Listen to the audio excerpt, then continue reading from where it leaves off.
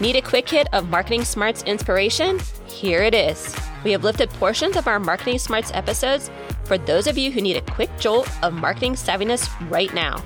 Refer to the description for how to find a longer form version, and with that, here it is. As a leader, your image and reputation are paramount in order to command the respect you need to influence up, down, and sideways. But certain personal brand characteristics can result in behaviors and actions that can actually undermine and sabotage your personal brand.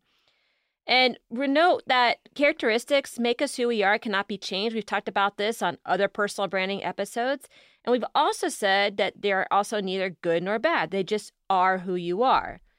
But the way that they present themselves in certain situations can lead to behaviors and actions that can either work to benefit or against your ability to sell your brand, which in this case is you. And this is equally true for males and females, but there are certain personal brand characteristics that show up more consistently in females that can lead to significant challenges as they strive to become strong female leaders. Yes, so we're going to highlight 4 that we see most often, as well as what we are calling counter triggers, and that's the term that we at Forthright People use, for addressing tendencies that may not move you towards your goals. So there's simple actions you can take to counter your natural tendencies that happen when your characteristics, which we've said you cannot change, are triggered in a way that doesn't move you toward your goals. And a disclaimer, Anne and I, as you know, are not trained medical professionals. So we're not giving you that kind of advice here. But we have that 35 years of collective combined experience. So we're speaking from our insider perspective and that experience. Yes. So let's jump into personal branding characteristics that hold back female leaders. All right. The first one is caregiver. Now, there's a general expectation on females, and actually still by females, and sometimes we can be our own worst enemy, to nurture and care for all of those around us, right? It's just one of those traditional female characteristics that we haven't quite evolved from yet, despite the fact that us as a society is becoming more progressive and shared responsibility, which we do believe is true. But this shows up in 2 ways for aspiring female leaders, this caregiver characteristic. One is those who really exhibit this caregiver characteristic tend to avoid conflict, right? They just don't like conflict. Or on the other side of the coin, they need to make sure everybody is happy or that they're people pleasers in general. And the thing that they miss here is that respectful conflict is actually really, really good. You need that on your team in order to get that thought diversity and to be able to be breaking through that paralyzing politeness that we talk about, so that you can get to the best ideas, the best solutions, and get to those the most quickly. But many tend to resort to artificial means of forcing harmony, like what me and April just choke on, which is the forced fun. We just can't stand that. But that tends to be the tendency that a lot of female aspiring leaders do when they just don't feel comfortable when there's conflict or there's dissension, right? The other way that this shows up is an inability to say no. And this is all about putting people's objectives and goals ahead of your own because they need you. There's that feeling that caregiver loves to feel needed. And whether it's at work with your boss or a coworker or a member of your team or a client, or at home with your friends, family, other parents, school organizations, you name it, it all kind of comes into play here. And the feeling that we get from that is guilt, right?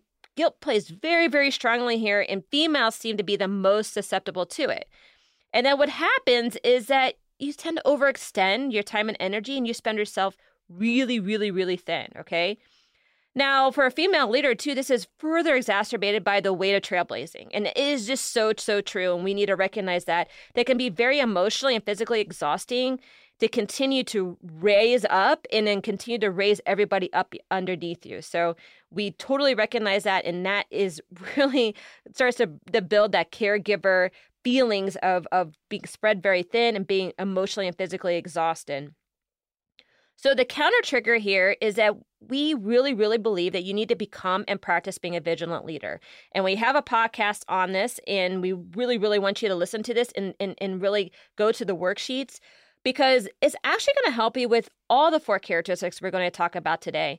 And what it really is going to do is going to help you balance your time and energy by helping you empower your team to be more autonomous. And this is going to work and really, really help because sometimes, the caregiver attitude also leads you to be a micromanager. It's like over caring, right? Mm-hmm. It's over coddling, and you don't want to do that too. So also listen to the episodes we call 4 Elements of a Strong Workplace Culture and 4 Ways to Create a Highly Functional Corporate Agency Team. This helps you actually establish a framework for facilitating that respectful debate as well. So you get this full picture of vigilant leadership.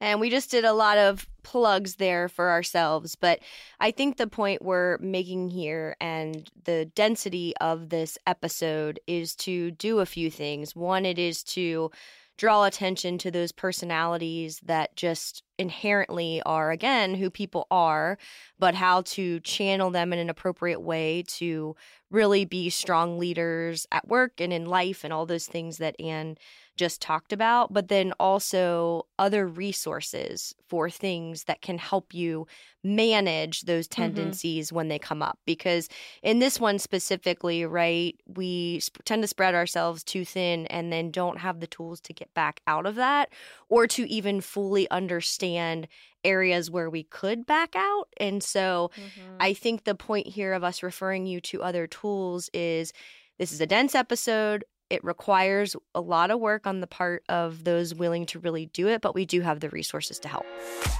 Still need help in growing your marketing smarts? Contact us through our website, forthright-people.com. We can help you become a savvier marketer through coaching or training you and your team or doing the work on your behalf. Please also help us grow the podcast by rating and reviewing on your player of choice and sharing with at least one person. Now, go show off your marketing smarts.